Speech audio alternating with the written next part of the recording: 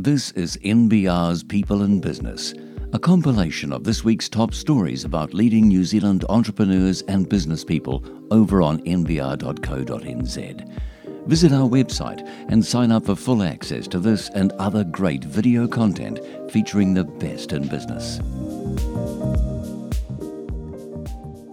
New Zealand Aged Care Association Interim Chief Executive Catherine Rich has recently criticised Te Whatu Ora for overseeing the closure of aged care beds, which she says is the wrong direction given the tsunami of need coming to New Zealand as the population ages. Catherine joins me now. And Catherine, what prompted you to make those comments? Well, as a newcomer to the aged care sector, I spent a lot of time looking at the statistics and, in fact, Te Whatu Ora's own demand projections. And you don't have to spend too long with the statistics about the numbers of New Zealanders who are going to need aged care by the end of this decade to realise that New Zealand has no plan. And so I have made some quite strong statements because I do think it's tantamount to negligence to be aware of this, the baby boomer bump of aged care demand coming through, and New Zealand has been really flat-footed. There have been a lot of beds closed in the last year, over 1,000 beds closed due to underfunding and lack of nurses, and 1,200 beds closed temporarily just because we haven't been able to get enough aged care nurses. And if you look at the numbers of New Zealanders who are going to need aged care by the end of the decade, we'll need at least another 13,200 additional beds just for them, and that's not taking into account what might close. And yet it's very hard to get both officials and political leaders to give this issue any thought. In terms of the beds that have been cut, where have they been cut from? Because even within aged care, there's sort of the very high needs, the hospital level, the dementia and all those kind of things, seemingly more and more popular as more people have these different comorbidities. Where have they come from, these losses? Unfortunately, the major losses have come from what we call standard beds, and those are basic rooms for New Zealanders who rely solely on the pension. So beds, rooms which become their homes, which they can afford on their pension and they don't have to make any additional payments. Yes, there is some additional building going on, particularly amongst some of the larger corporates who are building retirement villages with care suites attached. But the ones who have closed are the affordable beds.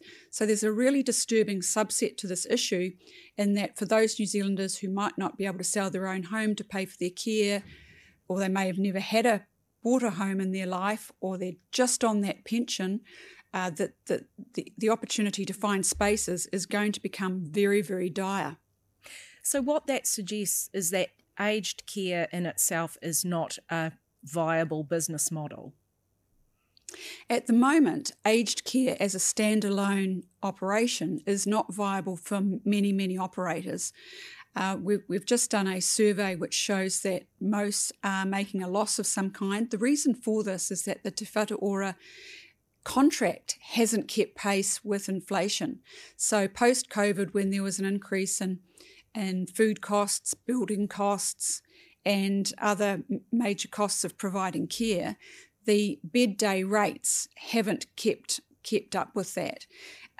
One of the things that I've found disturbing is that the aged care contracts let by governments, successive governments, really bear no relation to the full cost of care. And so for many aged care providers, the full costs of caring for those they have in their care are not covered. And that's why we're seeing closures. We're also seeing some providers trying to sell their businesses and they can't as a going concern because the cash flows are so poor. And really third-party endorsement or lack of it, you'll find with the banks who are looking at aged care building proposals and saying, we won't lend on that because it doesn't make any money, it's too much of a risk. Right. So unless you're cross-subsidising through a retirement village development, which is in essence a property development play, it's very hard to build care suites. The big six are continuing to build a number of beds, but they are premium rooms for which New Zealanders will pay additional money and get a higher standard. but they're only building sufficient to be able to make that continuum of care marketing claim. So instead of building a 120-bed facility that what they might have built 5-10 years ago, they're building suites with 10 to 14 beds suitable for the residents only, not the wider community.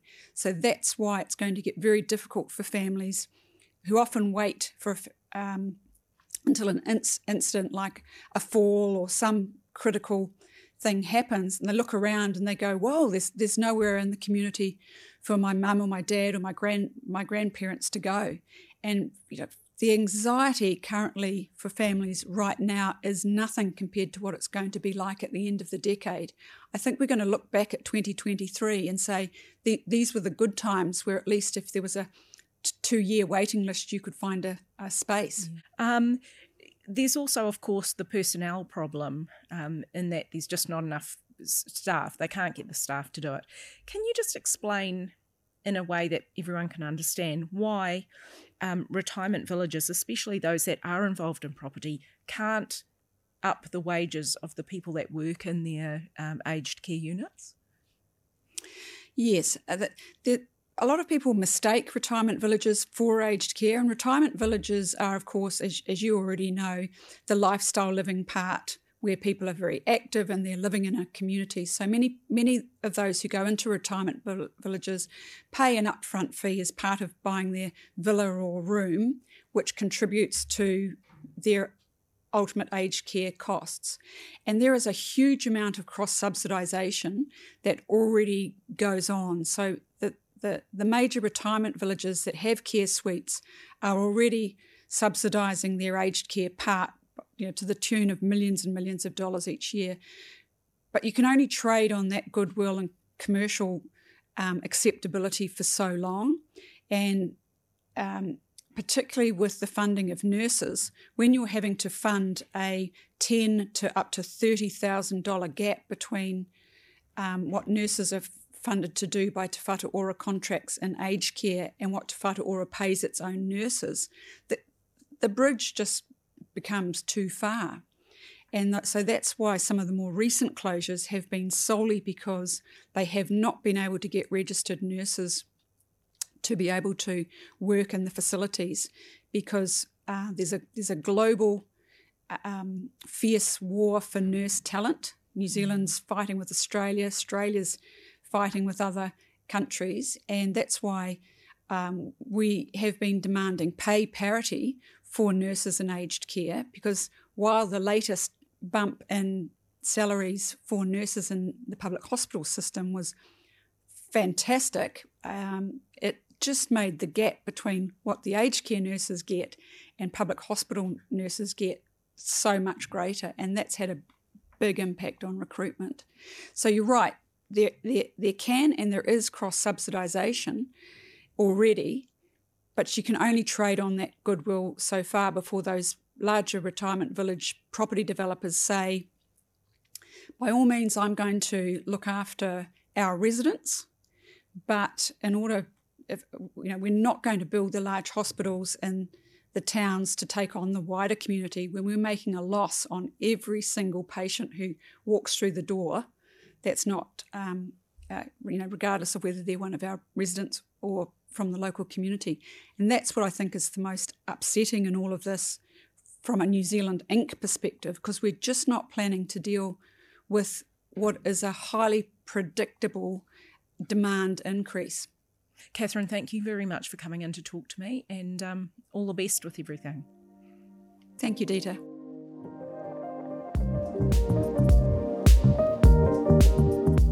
X-Frame is a Kiwi-born startup founded on circular principles and makes reconfigurable, reusable and lightweight flat pack timber framing. X-Frame won the Commercialisation Impact Award, sponsored by the Medical Assurance Society at last week's KiwiNet Awards. And founder and CTO Jed Finch joins me now. Hello, thank you for joining us. Now tell us about this award. Yeah, it's a really, really nice piece of recognition after 3 or 4 years of hard work. It basically represents the fact that we're in the market and we're generating good revenues, and the technology has traction. Now, you have some sort of roadblocks to trying to get what you've got in the pipeline sort of accepted by the broader construction industry. What are the challenges that you're facing? Yeah, construction's a notoriously conservative sector, so it's fairly slow to innovate, and that's for good reasons. It's an expensive product that you're building, and there's a lot of compliance requirements. You need to make sure that building's going to be, stand the test of time and suit the customer's needs. So we need to be very across our regulation and compliance, but it also costs a lot to deploy the product. We have to have a lot of cash in the bank to make sure we can pay for the projects as they come up. And of course, a lot of different buildings require different design specifications, which really tests what we do in a new product. I think when you went out to look for money in New Zealand right at the beginning, there was also a lot of hesitancy, but you found success in Australia. Can you explain the reception there as opposed to the reception here? Yeah, absolutely. So we were picked up from the university by Innovise. They're a commercial incubator out of South Australia, and they had a mandate to commercialise circular economy technologies. And when put in front of their investment team, it was a really attractive proposition, construction being a sector where there isn't much innovation, so there's a lot of potential for new technologies. And that was viewed a bit differently here, where there's a more risk-adverse nature around construction and a hesitancy to invest in construction technologies. Is it, though, that there's just more money in Australia? Yeah, that helps. Yeah, there's more money flushing around, but also I think there's a willingness to spend on environmental technologies that are a bit of a more longer term bet. They might require more input at the start to get them going, but the payback has a great potential. Yeah. Can you tell us about the unique sort of way it's set up there, where you don't have direct control over the you have a general manager? Yeah. So I think that's been one of the successes of X-Frame, is the fact that I've been able to step purely into the technology and the delivery of a system, which means I can be across the design details and lead a team of architects and software developers to really deploy the product. And I don't have to worry about the day-to-day financial operation of the company. We've got someone who's very experienced to do that. They were given equity, and a team is now formed around them to help run that side of the business. And that division has really worked well in terms of growing X-Frame as a technology and a business at the same time. And you don't mind giving up some of your equity? Yeah, no, I think that's key for me, because the more people that I have around me, the more stable and I guess comfortable I feel operating and taking some of the risks that are necessary to get the product out there. This product is kind of world leading, so where are you taking it to in the world, and what kind of pitch are you giving them? Yeah, the fact that we've taken a timber product and turned it into a modular building system on this level in terms of interoperability and reuse is really unique. We are really focusing on the commercial fit out and interior fit out markets, because that's an area where things change often, and there's a mandate to put in more sustainable systems. When we go and talk to new customers, we talk about the carbon potential of the product, the fact that it's zero carbon up front, it's made from local materials and produced locally. We talk about the fact that it can all be reconfigured at end of life very easily, like by a facilities management team, so you don't have to get specialist builders to come in and do the work. So we really sell that journey of the product and the potential of the product for the organisation on a sustainability level as well as an operational level. So Jed, in 5 years' time, what would you like to be saying about X-Frame? Yeah. I'd like, obviously, for it to be a success story in Australia, New Zealand, the US and Europe. I think that'd be a really good outcome. But more importantly, we want to be stewards of the product. So we want to be engaging with the customers to help them reconfigure it. We want to be following the product and monitoring it so it is always being reused or recovered, and really help the system do its job in terms of circularity and eliminate waste. Jed, thanks so much. Brilliant, thank you. Like what you're hearing? Join the discussion with our member subscribers at our website, nbr.co.nz. It's time for this week's Economy Matters with Christoph Schumacher from Germany this week. So, Christoph, you're looking at our election. The countdown is on. Yes, absolutely. And it's always a time where, of course, we are looking forward to what will happen in the new years, but it's also a time to reflect on what has happened in the last few years as well, because ultimately, if we decide to choose a party, we want to see how good the incumbent was in order to give us an idea of whether we want to go along again for the same ride or whether we want to change. So I think election time is always important for looking backwards as well. And you've pinpointed the IMF report that's come out recently, doing a bit of a health check of the economy. Yeah, I thought actually that the timing was quite well, that the IMF always has its experts look at each member state country and then writes quite a comprehensive report, sort of similar to a school report. They tell you what you've done well, they tell you what they think you've done not so well, and then give them advice for improvements.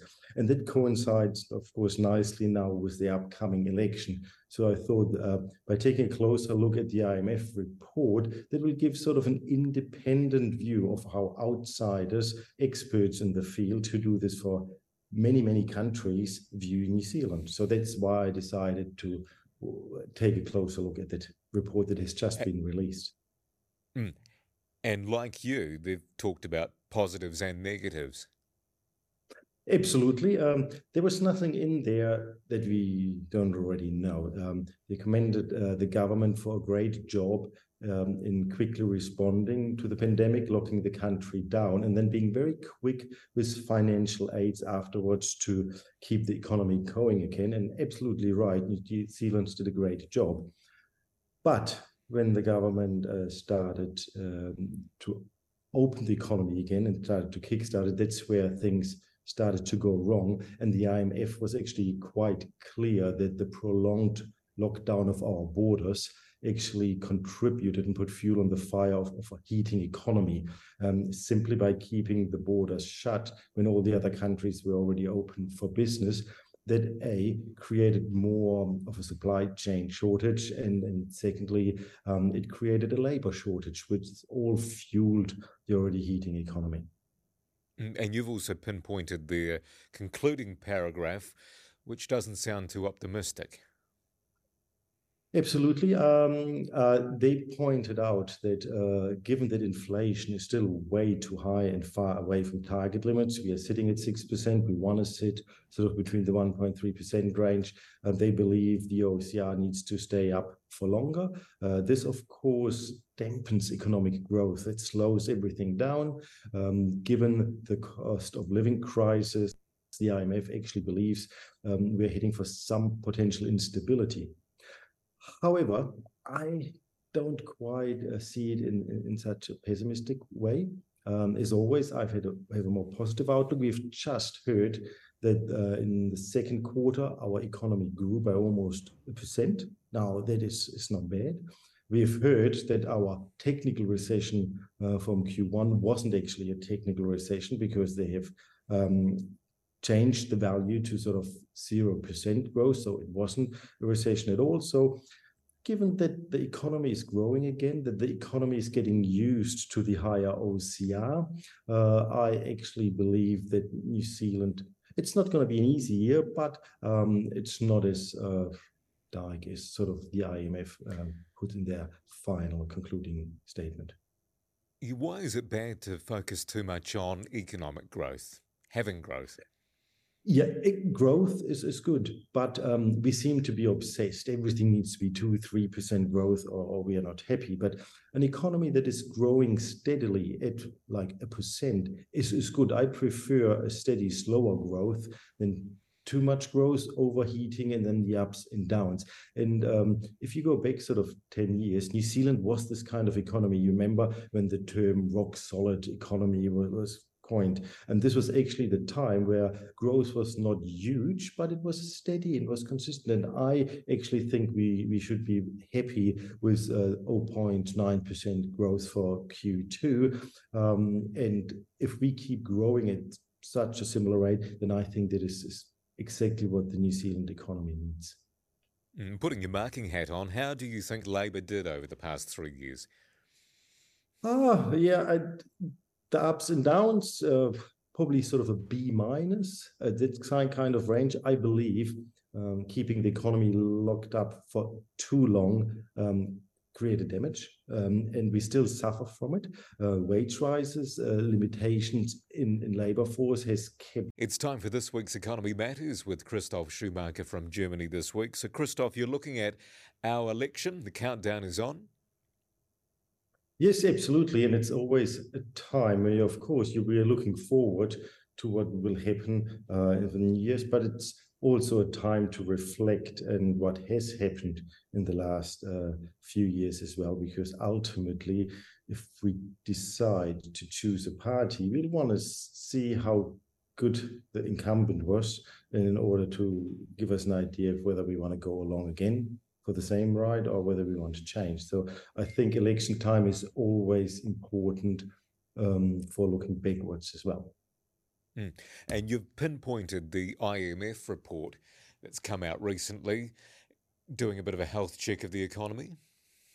Yeah, I thought actually that the timing was quite well, that the IMF always has its experts look at each member state country and then writes quite a comprehensive report, sort of similar to a school report. They tell you what you've done well, they tell you what they think you've done not so well, and then give them advice for improvements. And that coincides, of course, nicely now with the upcoming election. So I thought by taking a closer look at the IMF report, that will give sort of an independent view of how outsiders, experts in the field who do this for many, many countries, view New Zealand. So that's why I decided to take a closer look at that report that has just been released.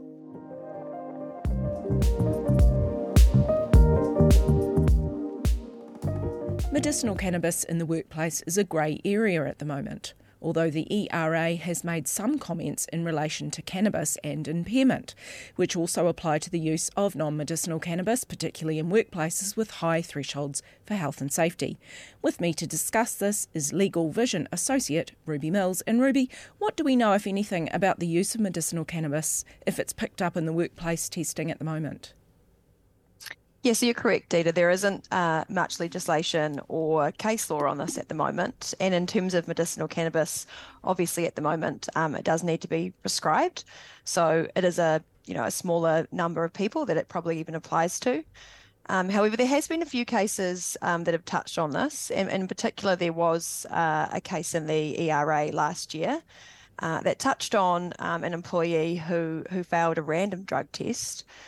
He was then dismissed, and he held that his dismissal was unjustified. Although he wasn't on medicinal cannabis or had a prescription for it at the time, he did later receive one. The court did look into the consumption of medicinal cannabis in this case and touched on some interesting points around impairment and drugs at work and things like that. So particularly, I think what was interesting around that was just the court. The ERA in that case did point out that just because it's legitimately prescribed, or although it wasn't in this case, it later was, doesn't mean that an employee can consume it, and doesn't mean that they're not going to be impaired. So I guess the risk for an employer here is if there is a random result, random drug test that does reach a positive result, it's likely to breach their current drug and alcohol policy. And again, it's navigating employers how to deal with this. In this case, sort of touched on that quite a bit around impairment and the fact that it still breached their policy, and therefore, the dismissal was held to be justified. I mean, aren't there drugs that people can take at the moment that might also impair them? For example, a very strong painkiller or something like that. I mean, is that treated the same way? Yes, and that's another interesting point, and I think it's one for employers that may need to be considered. I guess at the moment, most drug policies are very strict, and if something is picked up, they usually are within their means to deem that misconduct or serious misconduct. And I think it's an area that may need to change, particularly with medicinal cannabis likely becoming more popular. And the same with other drugs. There probably needs to be a policy in place in making sure that if there is a prescription drug, whether it's cannabis or any other, that it's communicated with employers, and there needs to be a part of the policy that probably reflects these these drugs being used, and then, how it will be dealt with. So I think the key really would be for employers to make sure that there's an open line of communication with the employees, talking to their doctor around what possible side effects there could be from any of these drugs, because ultimately it is, the health and safety risk is the key still. It's the key, still the big focus for employers. So making sure they disclose it, and depending on the type of job, employers may have a stricter approach, but I think those open communications will probably lead to a change in policies and possibly a change from employers around, what they require to be disclosed and what they, deem as okay or safe to use while on in the workplace or on, a safety sensitive, particularly a safety sensitive workplace or area. Medicinal cannabis, as far as I understand it, doesn't have the same kind of effects on the brain as others, as in it wouldn't necessarily visually impair someone. So at the moment, if I do a physical job and I have a bad injury and I am prescribed medicinal cannabis, do I have to then go to the employer and just make sure that I'm still okay to do my job? Is that how it works? I think it would be wise. The risk here really is, and it was highlighted in this case, that although the employee didn't consume the marijuana through a prescription, it's still a possibility that it could show up in a drug test. So I guess it's front footing that and keeping those lines open, and perhaps speaking to your manager around, or your health and safety representative around what this means, and then checking in with your doctor around any side effects or any risk of this. And if there are deemed to be none, which I think would be best to come from a health professional, that can be communicated, and then the employee and the employer can make sure that there's arrangements in place for that specific employee to make sure that if there was a drug test, they're aware of why they're on it, what the effects may be, and if they're none, then it should help to protect both employers and employees from any injustice or any dismissals because of it. Right. You talk about new health and safety rules that have come into effect. Yes, yep, there are some new health and safety rules. So on that note, I guess it just raises again the importance for employers to keep in mind the importance of health and safety. And so a recent change was to the Health and Safety Representatives Committee Amendment Act. And basically what this means now, that at the request of workers, a PCBU must initiate an election of a health and safety representative. So if that is raised by workers, then they need to do that. And then secondly, I guess the other key change is that if 5 or more request a committee, then the PCBU must establish this as soon as practicable once they receive this request. And they've also removed the requirement that this is in a high-risk industry or sector as a factor for declining a health and safety representative or committee. So previously, a PCBU could decline this request from workers if they had less than 20 workers, I believe, yes, and if they weren't in the high-risk sector. Right. And you mentioned the Amex case. Can you explain what that is and how that kind of feeds into what's happened? Yeah, so that was a case that has been throughout the media recently, and I guess for a number of reasons. One, the severe impact it had on one of their employees, and 2, the personal liability for some of those directors. And again, the big fines that came out of it. So this was a case where an employee was left with a pretty significant brain injury as a result of a workplace sort of accident. Initially, the company did receive large fines. I think they were up around $316,000. And this was actually reduced in the initial findings because of their good track record and remorse. However, what really came of it was unknown at the time. A similar accident had occurred around a week earlier, and then the employer actually made a report about this, but this was destroyed prior to WorkSafe investigating it. And likely if, this report had been around when that initial sanction had happened, it's likely that they would have been higher fines. So since then, I believe it was one of the directors and possibly the health and safety manager have both actually been sentenced to jail for their partaking in this. And I believe one was for perverting the course of justice and the other for a false statement. So I guess this just really emphasises the importance of those health and safety at work duties and obligations. And, it really highlights that there can be prosecutions that result in, individual imprisonment in addition to those company fines, which, has a really serious impact for employers and something to keep in mind. Ruby, thank you so much. No worries. And that's been this week's People in Business. Thanks for listening. If you're hungry for more and want to join the discussion, head over to nbr.co.nz.